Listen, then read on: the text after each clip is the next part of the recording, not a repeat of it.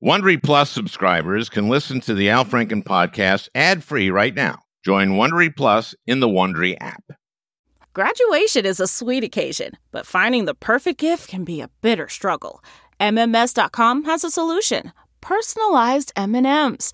Just imagine the look on your grad's face when they receive a custom candy creation featuring their school's colors, name, and even their photo printed right on some M&Ms. It's a thoughtful way to celebrate their accomplishments and make the occasion even more special. Visit MMS.com to create your own personalized gifts and party favors for graduations, weddings, birthdays, and more. That's MMS.com. Use code WONDERY to receive 15% off your next order.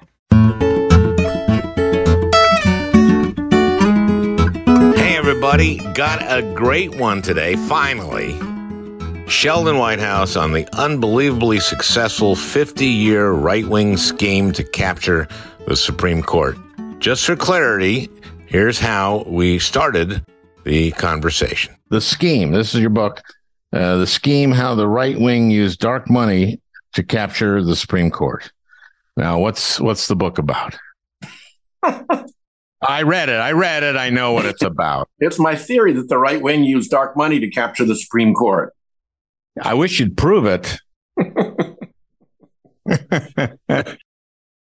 Now, of course, this brought us Dobbs in the last session when it also blocked the Environmental Protection Agency from regulating greenhouse gases and limited states' ability to control guns. It's going to bring us this term to ending affirmative action in college and graduate school admissions. But before all that, even before they blocked Merrick Garland and stole 2 seats on the court, the one that would have been Garland's, whom they blocked in February of 2016 after Scalia died, because McConnell said, there's already been votes cast in the New Hampshire primary. Let the American people decide. And then the one they installed a week before the 2020 election, Amy Coney Barrett, when there had been, of course, scores of millions of early votes cast in the general election, not in a primary. But well before that, Sheldon tells us how this right-wing scheme created a 5-4 Roberts Court that led the way for Citizens United and dark money flooding into and completely corrupting our politics. But before that, Sheldon speaks to the remarkable, uninterrupted litany of other 5-4 pro-corporate, anti-worker, anti-consumer decisions by the Roberts Court. I sat on the Judiciary Committee with Sheldon. He, unlike me, is both a judicial scholar and a veteran prosecutor. He was the Attorney General for Rhode Island and then its U.S. Attorney. I, on the other hand, am not a lawyer, but as you may have heard me say before, I played one in a sketch. And I bring up Citizens United in Shelby County here because both decisions, pernicious decisions, were based on glaring factual errors. And if there turns out to be a glaring factual error that is relevant to a decision, you're supposed to revisit the damn decision. In Citizens United, Justice Anthony Kennedy wrote the majority decision, and he said that there would be disclosure that, yes, corporations and labor unions and anyone who had the First Amendment right to put as much money toward, quote, independent expenditures that they would have to disclose.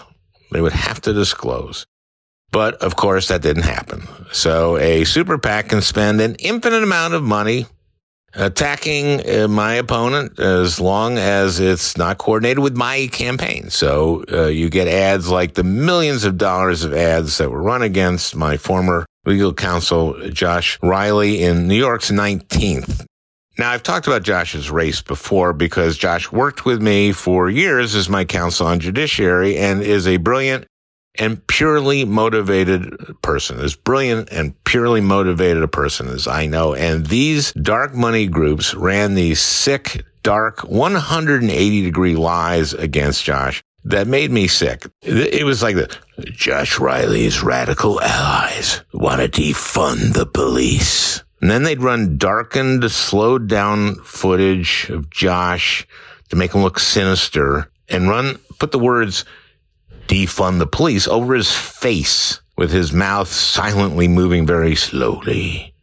When Josh and I worked very hard to fund the police, we wrote legislation that funded bulletproof vests for police around the country. We did bipartisan legislation that funded training for cops to de-escalate situations fueled by mental illness or drug addiction. And of course, those ads they ran against Josh, that was all dark money. No disclosure of where that money came from. Josh lost by 1%. In a toss-up district, he ran 6 points ahead of Hochul, the Democrat governor. We tragically lost the majority in the House in New York State, by the way. And the state was flooded with dark money ads attacking Democrats on crime. And here's what Justice Kennedy wrote in his decision in Citizens United about disclosure. Modern technology makes disclosures rapid and informative. A campaign finance system that pairs corporate independent expenditures with effective disclosure has not existed before today. With the advent of the internet, prompt disclosure of expenditures can provide shareholders and citizens with the information needed to hold corporations and elected officials accountable for their positions and supporters. And shareholders can determine whether their corporation's political speech advances the corporation's interest in making profits. And citizens can see whether elected officials are, quote, in the pocket of so-called moneyed interests, unquote. The First Amendment protects political speech, and disclosure permits citizens and shareholders to react to the speech of corporate entities in a proper way. This transparency enables the electorate to make informed decisions and give proper weight to different speakers and messages. What the fuck? That was pretty explicit. Transparency enables the electorate to make informed decisions. Of course, that didn't happen. So this 5-4 decision was based on a fundamental factual error. There is no disclosure. We had a vote in the Senate in 2010 on the Disclose Act to do what Justice Kennedy said was the reason this was not going to corrupt politics. It went down 59 Democrats to 41 Republicans. They blocked it from going to a vote by one vote, skins and shirts. Scott Brown had won Ted Kennedy's seat in January and cast the deciding vote against disclosure. And in this podcast, I tell a pretty remarkable story about that vote where a Republican colleague of mine said the stupidest thing any senator ever said to me. You have that to look forward to later in the podcast. So the whole basis for the Citizens United decision was grounded in an enormous, basic factual error. When a decision is made on a glaring factual error, you're supposed to revisit that decision. Well, of course, they did not on the most pernicious decision since, Dred Scott. Now, in Shelby County, decision written by Chief Justice Roberts, Shelby County gutted the 1965 Voting Rights Act by getting rid of Title V, pre-clearance. In the 1965 Voting Rights Act, they put in Title V, which said that if one of the states or jurisdictions that had a history of discrimination in elections, if that state or jurisdiction changed any of its election rules, that the Justice Department, the U.S. Department of Justice, had to review the changes and sign off on them. Well, Justice Roberts said we didn't need preclearance anymore because it worked. Here's what he wrote. There is no denying that the conditions that originally justified these measures no longer characterize voting in the covered jurisdictions. Nearly 50 years later, things have changed dramatically. To which Justice Ruth Bader Ginsburg famously responded, throwing out preclearance when it has worked and is continuing to work to stop discriminatory changes is like throwing away your umbrella in a rainstorm because you're not getting wet. Well, guess who was right? If you guessed Ginsburg, good for you. After Shelby, states and jurisdictions that had previously been covered by Title V suddenly, went back to their old ways. The Republican North Carolina state legislature went right to work writing new voting restrictions that, quote, targeted African Americans with almost surgical precision. That's from the decision from the Fourth Circuit about the voter ID law that the North Carolina state legislature passed in 2013, right after Shelby County, in order to, quote, target blacks with almost surgical precision. in the 2014 midterm elections. Well, that circuit court decision didn't come out until 2016, almost 2 years after the Republicans narrowly flipped the U.S. Senate seat there in North Carolina. But did the court revisit Shelby County after it was definitely shown to have been wrongly decided? Of course not. And worse, states that previously had no history of discriminating by race in elections started targeting minorities, the poor, college students, immigrants, traditional Democratic constituents. States like Wisconsin, Ohio, Pennsylvania, and Michigan, which had flipped to Republican after the 2012 midterms, started suppressing votes. The first Citizens United, as I said, corrupted our politics with this continually growing flood of special interest dark money, and it is dark. We don't know where it's coming from or where it's going, and Shelby County gutted the Voting Rights Act by getting rid of pre-clearance. Sheldon and I discuss how both Citizens United and Shelby County were wrongly decided by factual errors, undeniable factual errors, bastards. This is our democracy. The right-wing takeover of the Supreme Court and of the circuit and district courts in the last 50 years has been a big part of what has undermined our democracy. And this 6-3 court is not going anywhere. So this is a very important one today. Finally, Sheldon Whitehouse on the successful scheme to take over the judicial branch of our democracy, which has had a profound effect on the other two branches as well. So an important one, you know, for a change. Sheldon Whitehouse ahead. The best way to learn a language? Immersion. Living where the language is spoken and using it every day. But if that's not in the cards this year, you can still learn a language the second best way, and that's with Babbel.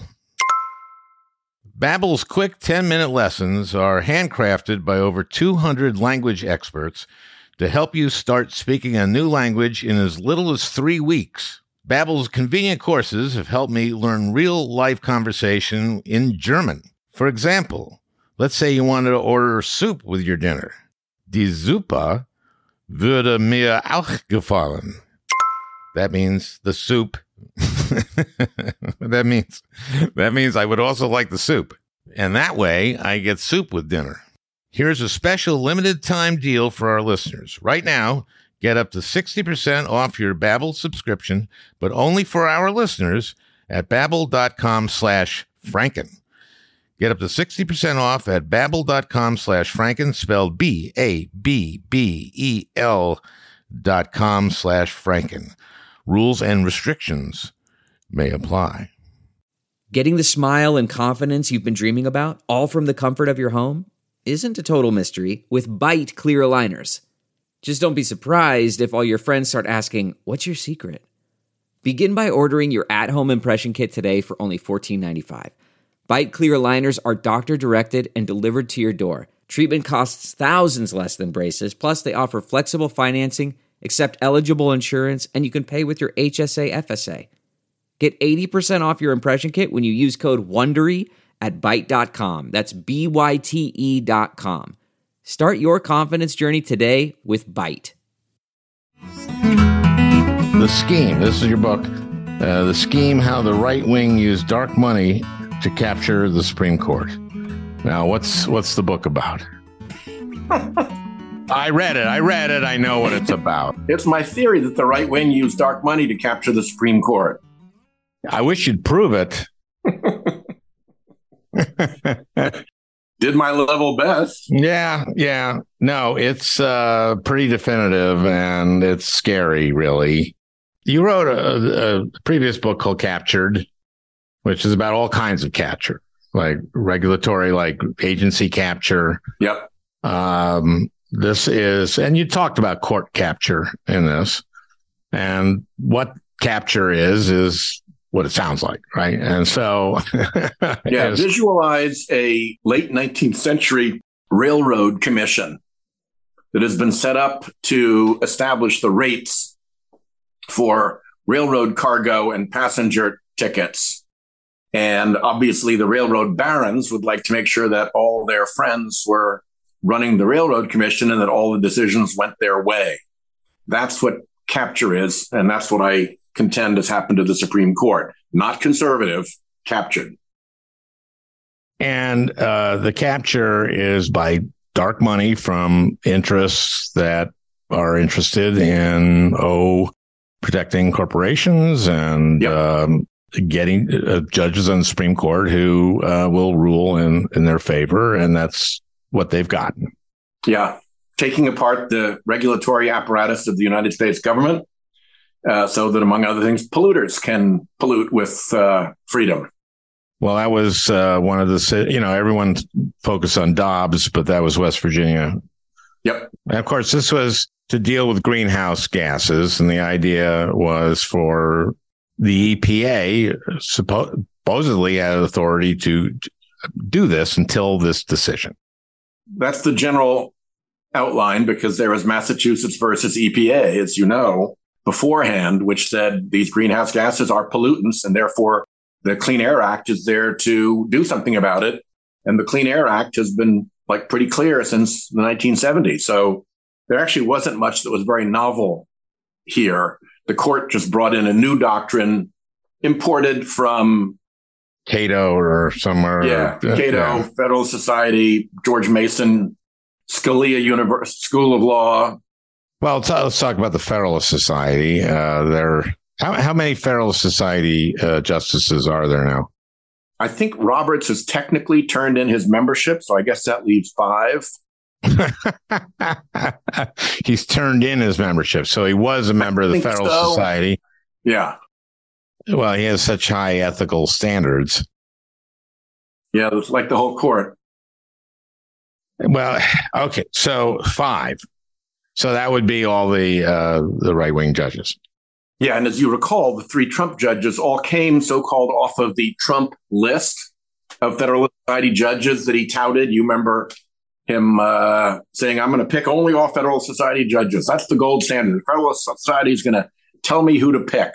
And the Federalist Society confirmed, we told him who to pick. Which is always funny to me during these confirmation hearings where you're trying to ask them where you stand on Roe. Remember when Lindsey Graham said to Gorsuch, if the president asked you to overrule Roe, what would you do? And he goes, I would have walked out of that room. You remember that? and it's like, judges don't do that. Not on this side of Pennsylvania. Remember that? Yeah. Well, first, he might have meant once he was a Supreme Court judge. No, it was in his interview. But I can promise you, while he was in his interview for the position, he would not have done that. Walk out of any room. Well, all he would have had to say is, "Sir, I shouldn't answer that, but may I suggest that you look at who sent me?" Exactly. I mean, of course they know, and you didn't have to ask Coney Barrett. You don't have to ask any of these. You don't have to ask Kavanaugh, because the Federalist Society only will back. Now, Kavanaugh auditioned. Yep.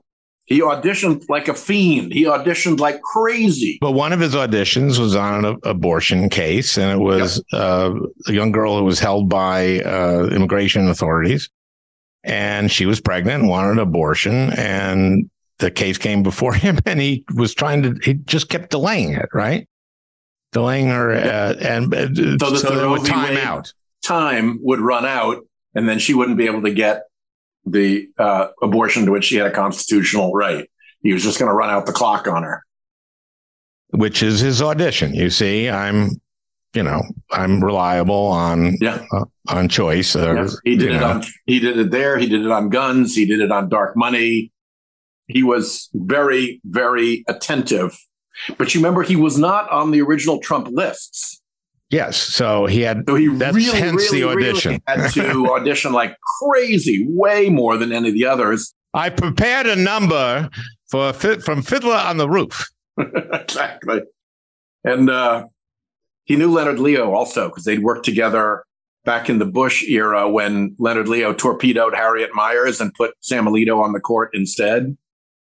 Harriet Miers, for everybody, was for Supreme Court. This is Bush W. nominated for the Supreme Court. She was a White House counsel. His friend, his White House counsel, a solid Republican, and nominated. And humiliatingly, Bush had to withdraw her because of pressure from the big right-wing donors, orchestrated by none other than Leonard Leo. And there, down in the office somewhere, was little Brett Kavanaugh learning his lessons about what it took to get on the Supreme Court. Yeah. So tell me who Leonard Leo is. Tell everybody who Leonard Leo is. Leonard Leo is an operative who has been involved in Republican judicial nominees for quite a while. He was the architect of the list. He probably was behind Mitch McConnell's decision to stall Merrick Garland. I think he delivered the message from the big donors that this wasn't going to happen. He runs a group of, at any given time, probably 12 to 20 front groups that he can filter money through.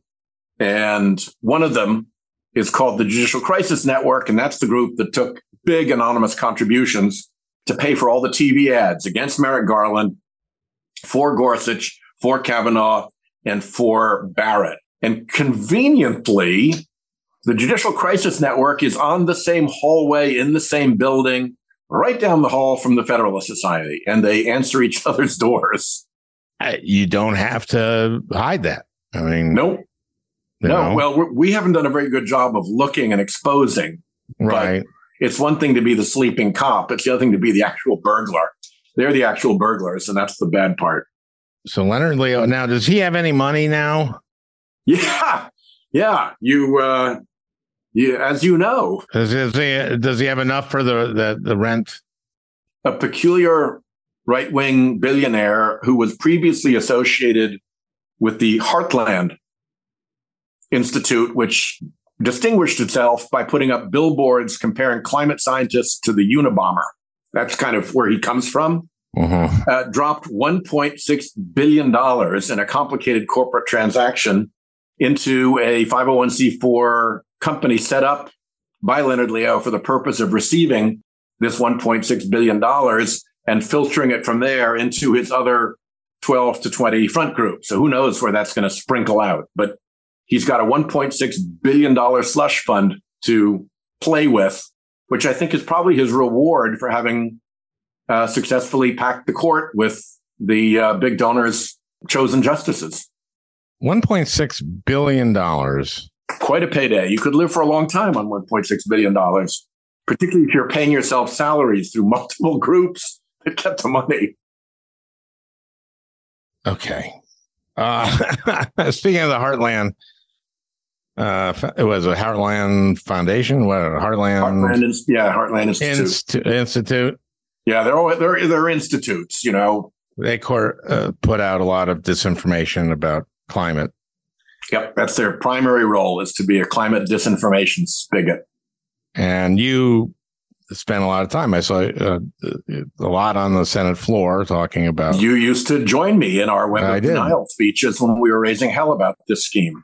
Yeah. And, at least now people kind of accept, I guess they accept that there's climate change. But Trump says it's a Chinese hoax. If you set Trump aside, I think that among normal people, there's almost nobody who hasn't seen climate change effects in their life. And there's an enormously powerful case for Democrats to make to the American public that the American public was lied to by the fossil fuel industry, using Republicans as their mouthpieces to propagate those lies. And I think that's a very powerful argument for us to make as more and more people see farms flooded, crops withering in drought, wildfires out of season, the whole rest of nature's cornucopia of miseries that climate change is launching at us. And sea level rising, which it kind of, there's a reason for that. It's a big deal in Rhode Island. Yeah. We've redrawn our maps to show what Rhode Island's going to look like in 20, 30, 40, 50 years as we lose our shoreline to the rising sea. Of course.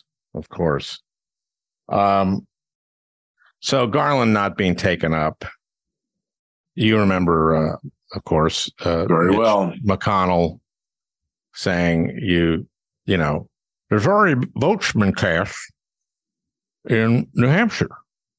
He quoted what he called the Biden rule. I don't know if you remember me in Judiciary reading that speech, Biden's speech. because McConnell said that Biden said you can't take up and this was from 88, right? Yeah. When Bush was, but he wasn't, there was no one nominated. He just, it was in June as the court term was ending. And he said, if someone resigns, the president has to consult with us or nominate a moderate. That's what he said. And we're not going to take up someone we're not consulted with. And obviously Garland is the most moderate. I mean, and then of course you saw Lindsey saying if in 2020, if there's an election, we will not take up a nominee, and you can hold the tape. Why in Coney Barrett's hearing, I'm sorry, I may have urged you to do this. Why didn't we just say, hold the tape? What happened to the tape? Here, let me quote you again. Hold the tape. What happened to the tape? I'm going to repeat this. You said, hold the tape. See, if I had been there, I would have done that. I know, because you're so good at that kind of stuff, you can get away with it. Those of us who are mere mortals have to ask simpler questions. Well, you have to use your 30 minutes to make the case. There's a lot of dark money. I used my time. Exactly. I made the dark money case. And that actually was a very productive use of my time because it really did go viral. It was the first time I had such a big response to what I'd been saying. I think it really, every once in a while, an idea kind of breaks through. That idea broke through that day. So I'm glad I put the time into that. The funny part is that following me was Ted Cruz. Mm-hmm. And I'd been using these little placards. He decided he was going to have a placard too. And somebody got it to him. And the placard was just every Democratic group that Republicans don't like, mm-hmm. randomly connected by, blocks randomly connected by arrows. There was no rhyme or reason to it. And it had been prepared for him by a dark money group mm-hmm. to show how, Democratic dark money was supposedly this big problem. Did he say that? No, but we were able to show it. This was prepared by one of the groups that Sheldon mentioned. Okay. Chief Justice Roberts. I have a couple bones to pick with him. Yeah. Okay. Balls and strikes. Okay. So when he had his confirmation hearing, he was talking about how sort of conservative he was going to be in terms of rulings and make them very narrowly, but also just call balls and strikes. And the thing is that the strike zone was just different for corporations who had a very teeny, when they're up to bat, a teeny, his strike zone would be like, okay, I need to see your wheelhouse. Show me exactly where you want the ball, and that'll be the strike. And then with labor, it was a huge strike zone. I mean, you could bean a guy, it'd be strike. And you're also get to first base because you've been hit in the head. But also he said that he was going to do narrow decisions. On Citizens United, that was a 5-4, but that was some group, right, that wanted to see that they get their movie up. And that became, there's a right for corporations and other groups to spend as much money as they like. Yep. They took a question about showing a movie and used it to completely upend the entire campaign finance system of the country. And they did it so late in the proceedings that none of the parties had a chance to build a record on that larger question. I believe they deliberately did it late so there could be no record, because courts are supposed to follow evidence in the record. If there was a record, it would have showed what a stupid decision this was and how it just was not internally consistent, didn't make any political logic, wasn't consistent with human nature, wasn't even logical. But they dodged all that by rushing to expand the question at the very last minute, after briefs were in, when any chance of a record was closed, and they answered a question that no court below had even proposed as the question.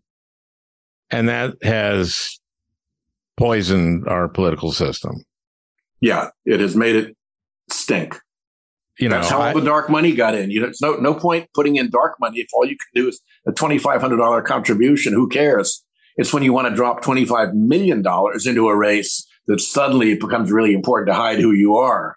Yeah. I remember when McCain-Feingold, of course, limited the amount of money people could put in the campaigns. And that was a reaction to Nixon and other stuff. So when McCain-Feingold came up, I think there were 14 Republican senators who had voted against McCain-Feingold that were there for the First Disclose Act after Citizens United. Now, Kennedy had said there would be disclosure, right? It was the premise and principle of the decision that there would be disclosure, because if there is not disclosure, it causes corruption. That is the premise of the case. Let me understand this, because this in Shelby County, because in Shelby County, it was basically, let's get rid of Title V, right? And Roberts said, we can get rid of it because racism is over. Legislatures won't pass bad laws to try to prevent people of color from voting. Yeah. And Ginsburg said, that's like getting rid of your umbrella in a rainstorm because you're not getting wet. And then right away, North Carolina creates this voting scheme that the Fourth Circuit, a couple of years later, because they're doing this under Title II, not Title V, they say it targeted African Americans with almost surgical precision. Correct. Their language, surgical precision in the court. Yep. Yeah.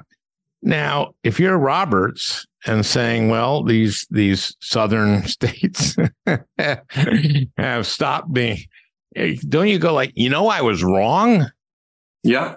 And, interestingly, after Citizens United, the next case up was that one out of Montana, Bullock. Mm-hmm. And I wrote an amicus brief in that case with John McCain.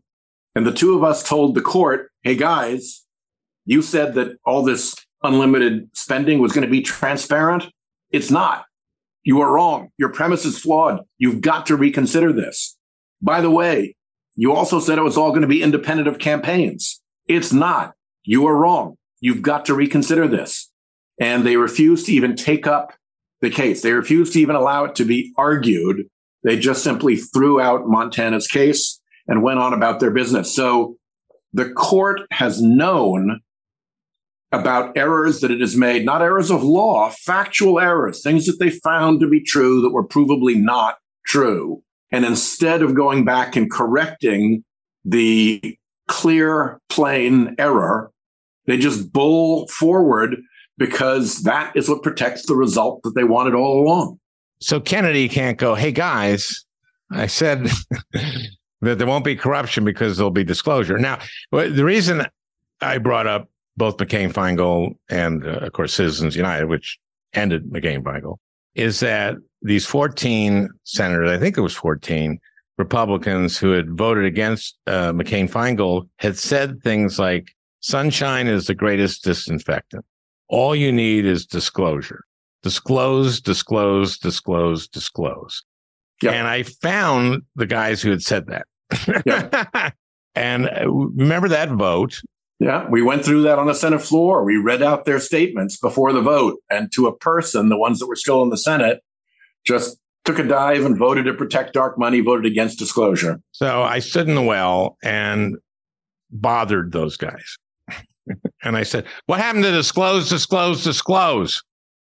And then they look at me like, you're annoying, and then vote down. And then I would say it to someone else, another Republican will go like, well, it doesn't disclose labor unions. And I go, yes, it does. Oh, okay, down. And then I don't know if I should say who this was. This was one of the stupidest things a senator said to me ever. So he goes, well, it doesn't disclose, labor unions don't have to disclose. I go, yes, it does. It does. He goes, okay, well, let's say the New York Times endorses someone. That's worth a lot. They don't have to disclose. And I said to him, it's in the New York Times.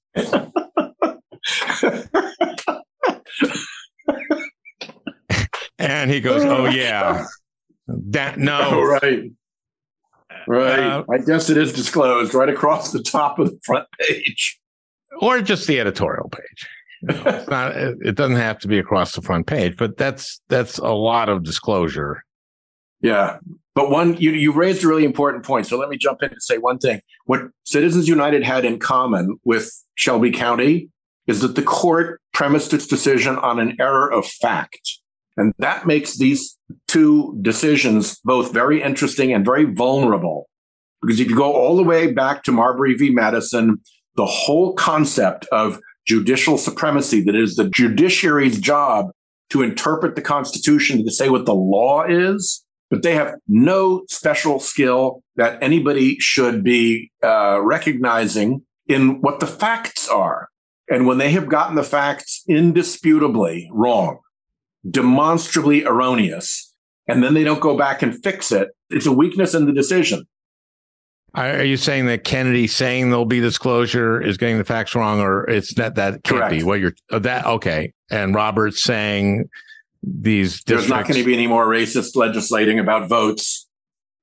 Obviously got the facts wrong. Cases piled up instantly, but didn't want to go back and correct, even though it was, to use the Supreme Court's own phrase, demonstrably erroneous. Yeah. No one, does anyone point that out? Like when they're arguing, does Neil Katyal, who's going to go, oh, by the way, before I argue our position on Moore v. Harper, which is a scary, that is what is it called? The independent legislative doctrine or theory? Independent state legislature, yeah. Well, I filed a brief in that case going through some of the more repellent of the amici who had turned up to argue for the independent state legislature doctrine, and to connect the dots among the various amici, because so many of them were linked together, between some of those amici and the plot to overthrow the election. Many of them had been active in the efforts to overthrow the election on behalf of Trump. And also the relationship between some of the amici and groups that spent tens of millions of dollars putting Gorsuch, Kavanaugh, and Barrett onto the court, undisclosed. They didn't bother to tell the court, oh, by the way, I'm the corporate sibling of this group that spent $60 million putting you all on the court. Unfortunately, it fell to me to point that out, but the court should be cleaning that mess up and getting these proper disclosures out itself. Have you taken away from people you've talked to on how it seemed like a 3-3-3 thing? Is that what you're? Yeah, I think that, there's been enough noise kicked up around this case. And they know it's going to be watched very carefully, and they know it's a wildly extremist doctrine. So what's the middle ground? I mean, what are the three? I guess that's Roberts, Coney Barrett, and Kavanaugh. What are they? What's the middle ground there? I can't tell, but I suspect the middle ground is something along the lines of, in this case, they didn't get there, but we need to allow room for the state legislatures to have authority in controlling how electors are selected and establish the proposition. A little bit like to go back to our West Virginia versus EPA case, the major questions doctrine is now alive and well. It's a new theory for them to play with. So they could, without ruling in favor of the state in this case, they could still create a very significant new doctrine to play with in the future. And they're doing a lot of that. They're doing a lot of building themselves new doctrines to play with in the future. So it's like a predicate to. Exactly. When Shelby County was preceded by a decision in which Justice Roberts talked about, I think it was called equal sovereignty doctrine, and that states are equally sovereign. This was a doctrine that I guess went back to when we were adding new states to the Union. Mm-hmm. And when you were adding a new state to the Union, you couldn't prejudice them as newer states. They had to kind of step in as like full-fledged states. So there was this equal sovereignty doctrine. He dusted that off in a decision not long before Shelby, didn't know quite what he meant by that or why he was doing it. And then in Shelby, he said, well, this well-established equal sovereignty doctrine means that one set of states can't have different rules than another set of states. So the rules of the Civil Rights Act that required pre-clearance for states that had terrible records of suppressing particularly African-American votes were in a separate category than others that had not done that. Now you look back, oh, that's why he was doing that. Now I get it. Yeah, he's a little slippery. I mean, slimy. He's crafty, that's for sure. Crafty. That'd be the more complimentary. Yeah. When he upheld the Obama case, he snuck in two things that were very powerful. One, very substantially reduced the Commerce Clause power of Congress. And second, created a whole new doctrine that he called the anti-dragooning doctrine, which is that Congress has to be limited in what it can require states to do in order to get federal funds, because otherwise the state is being dragooned by the irresistible prospect of federal funds into doing policies it may not like. That was the Medicaid expansion piece of it, right? Yes, I think you're right about that. The offer of federal support for Medicaid was the so-called dragooning. All 50 states were going to have Medicaid expansion. And I believe, I don't know if it was dragooning, but I think that was the kind of piece of the ACA that he unraveled. It sounds like using dragooning. So that doctrine is still lurking out there, waiting for its day to be revived in some later decision when something that he doesn't like is attached to federal spending. And now he's got a new doctrine to wave. Oh, you see, way back there in the Obamacare decision years ago, I said no dragooning. And now here's my moment to use my new tool to advantage. We're going to take a quick break. We'll be right back with Senator Sheldon Whitehouse. You can host the best backyard barbecue when you find a professional on Angie to make your backyard the best around. Connect with skilled professionals to get all your home projects done well. Inside to outside, repairs to renovations. Get started on the Angie app or visit Angie.com today. You can do this when you Angie that.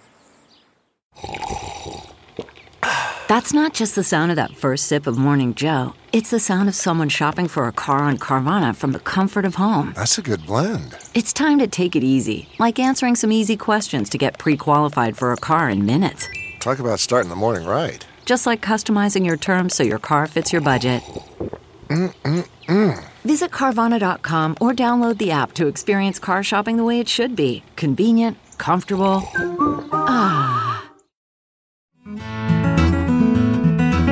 Let's just talk about how pro-corporate the court is. In your book, you sort of document this or lay out just the numbers here, right? Yeah. On 5-4 decisions. This is before Scalia left and before Gorsuch came in. All these 5-4 decisions, one after another, 1-5-4 decision, 1-5-4 decision, 1-5-4, pro-corporate. Yep. And what kind of things? Like one of those that is mandatory arbitration. Yeah, they love mandatory arbitration, particularly if they can keep the results secret. Mandatory secret arbitration is the best of all. I did a lot of hearings on mandatory arbitration because it was really interesting. I remember I had one where a woman was suing a hospital because she didn't get promoted and they had a pattern of not promoting women. So she goes in to do the arbitration and the guy has behind him bookshelves with only folders, or not folders, but, what are those called? The things that Romney talked about, binders. The medical binders? Yeah. Well, they had binders from the hospital. That's all it was. It was like, we do the mandatory arbitration for them. I remember another one where this was on sexual assault, and I read in the testimony, they said, in mandatory arbitration on this, the person coming for the arbitrator prevails 53% of the time. So I asked the guy, like, okay, if you get $5, are you prevailing? And he goes, no. And I said, okay, if you get $50, are you prevailing? He said, no. If you get $500, are you prevailing? And he said, so your question basically is, at what amount are you prevailing? I went, yeah, what does this mean? And they're just so sleazy. And this guy was from the chamber. And the interesting thing about that, if in this court that is supposedly so deferential to the United States Constitution, is that the United States Constitution actually provides a right of civil jury trial. Yeah. It's called the Seventh Amendment. And then along come these judges that are supposedly so loyal to the Constitution, and they take away that jury trial right from people. They let corporations who are either their employers or who provide a service to them, like the telephone company, take away their right of jury trial in the fine print of a contract, not negotiated, not capable of being negotiated, and they don't even bother to mention the Seventh Amendment. They just don't want to talk about it, don't want to hear about it. That's not a right we care very much about. Our corporate friends don't want to go in front of juries. They really don't like being treated equally in courtroom. They don't like being under oath. They don't like any of that. So by God, we're going to let them all run off to the mandatory arbitration offices instead. And there goes that constitutional right for probably most Americans right now, have lost that in one contract or another. Oh, and all your phone stuff. And I think I once asked a witness to can you find the part that says you're waiving this? Yeah. On page 17 out of 70 pages that are actually not negotiable. It's not like when you sign up for cable service, they sit down and say, okay, now let's go through these proposals we have, and you can decide which ones you want, which ones you don't, and we'll come to an agreement. It's totally take it or leave it. And what other kind of pro-corporation decisions were made by the court? Well, part of it is the substance, like the mandatory arbitration, but part of it is the pattern. And that's what I was really surprised by. I started seeing this behavior come out of the Supreme Court, and it just got weirder and weirder. And as you recall, I started complaining about it, expressing concerns about it in our caucus lunches. And people were kind of, Supreme Court, got to give them the benefit of the doubt. They rely on, public support. So I thought, okay, well, we're going to have to take a really hard look at this. So I did an article, and my office dug down, and we went through all of the 5-4 cases since Roberts was Chief Justice, where there was a partisan divide 5-4, and where the issue was a civil one. And I think there were something like 76 of them. And of those 76, there were 72 and it would be really easy to spot the Republican big donor issue, which side the Republican donors would be on. Really easy to spot. And then we looked at the outcome. And in those 72 decisions where there was clearly a big Republican donor interest, where the case broke 5-4 and where it was partisan, it was 72-0. I'll tell you, if you're a lawyer taking a discrimination case or a bias case into court based on statistical evidence, circumstantial statistical evidence, and you can show 72-0, that case is settling. Yeah. So let's talk about ethics, because I saw you on an MSNBC show after it came out that Clarence Thomas he was the one vote against allowing Congress to get the materials that were archived, right, from the White House and regarding January They were the 6th. subject of the January 6th investigation. Right. Yep. It turned out that his wife, she had texted a number of times to Meadows and others. And, the question is there there seems to be a problem there, right? And Roberts, he's put the Supreme Court marshal on the Alito leak, the leak of the Dobbs decision. But you think that he would have looked into this.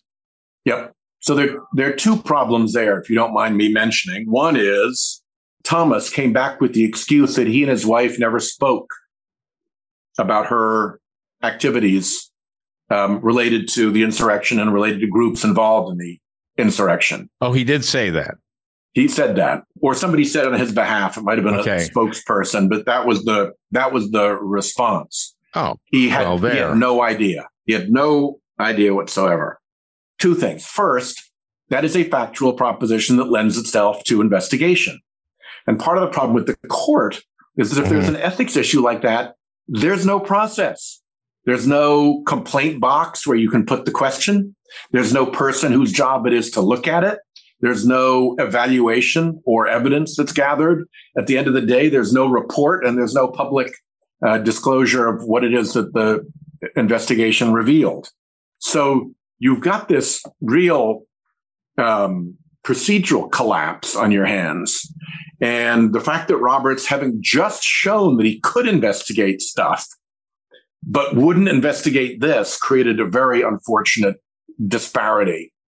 So that's one part of the problem. The other part of the problem is that as we went forward, there was another vote that came up with respect to another set of documents. In this case, the Arizona effort to overturn the elections. Which she also was involved in. Mrs. Thomas had also been in touch with people in Arizona about that.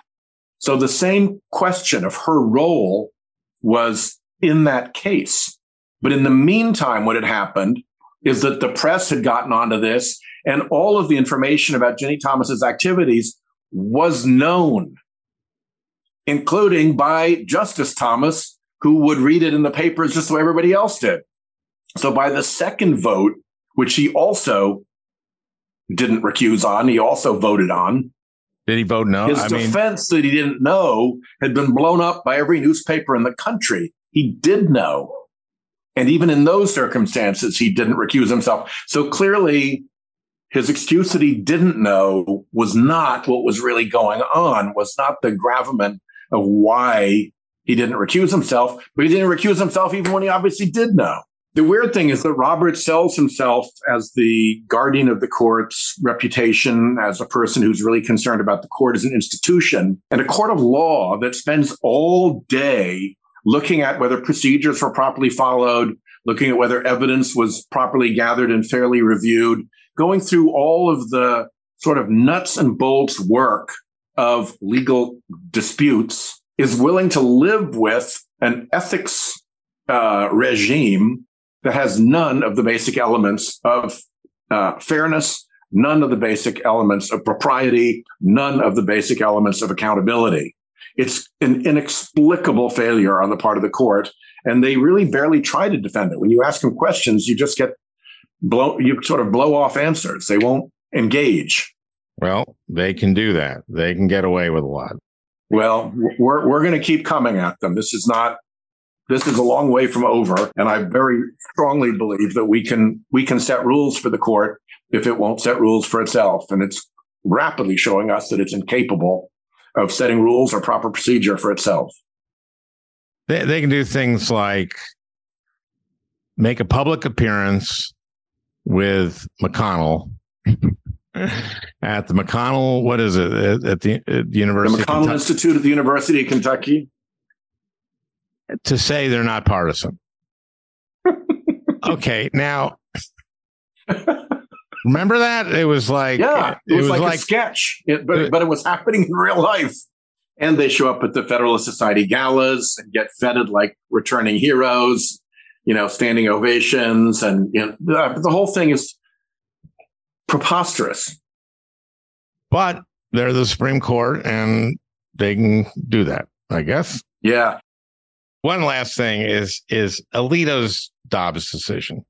What did he say? That it had been egregiously decided?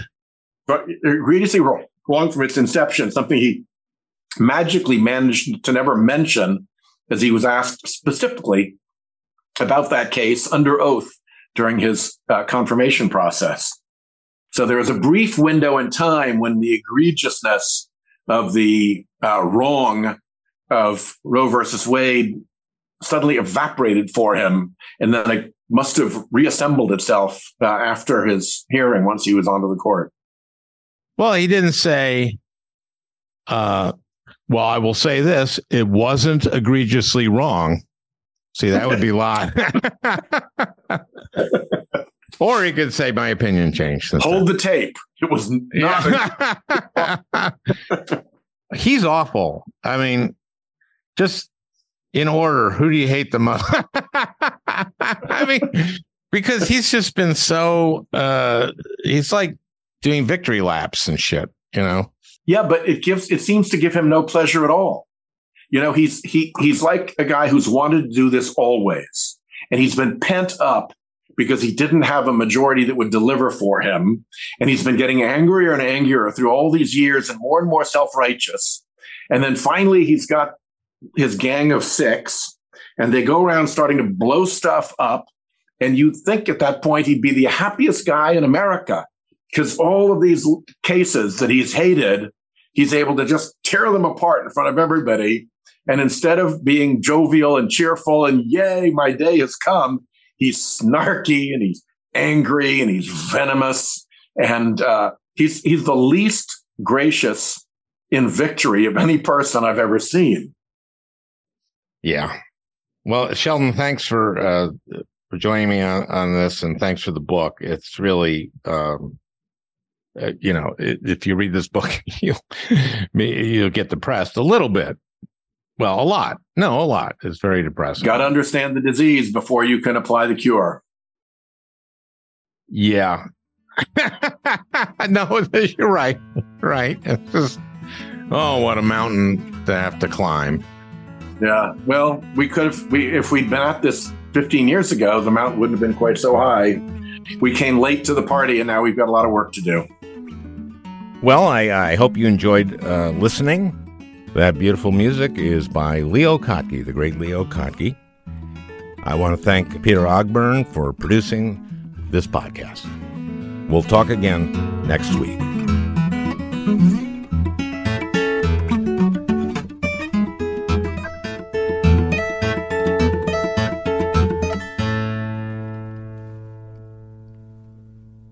Hey, Prime members, you can listen to the Al Franken podcast ad-free on Amazon Music. Download the Amazon Music app today.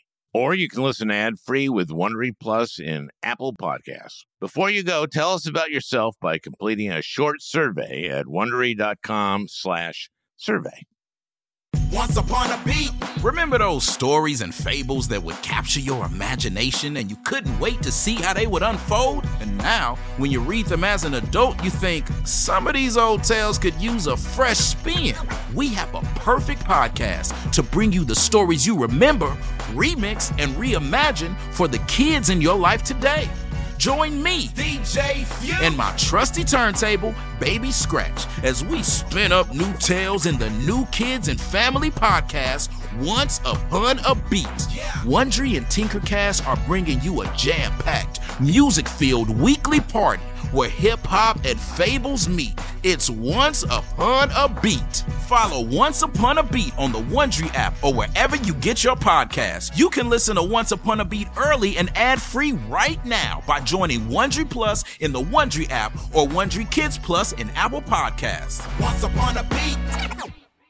The early 2000s was a wild time for reality TV. There seemed to be an endless supply of shows that delivered entertainment for us, but trauma for children. I'm Misha Brown, the host of Wondery's podcast, The Big Flop. Each week on The Big Flop, comedians join me to chronicle the biggest pop culture fails of all time and try to answer the age-old question, who thought this was a good idea? We recently looked behind the scenes of what was really going on at Abby Lee Miller's dance studio. Abby's biggest misstep wasn't screaming nonsensical catchphrases or throwing chairs on television, but instead, she was choreographing financial fraud in plain sight.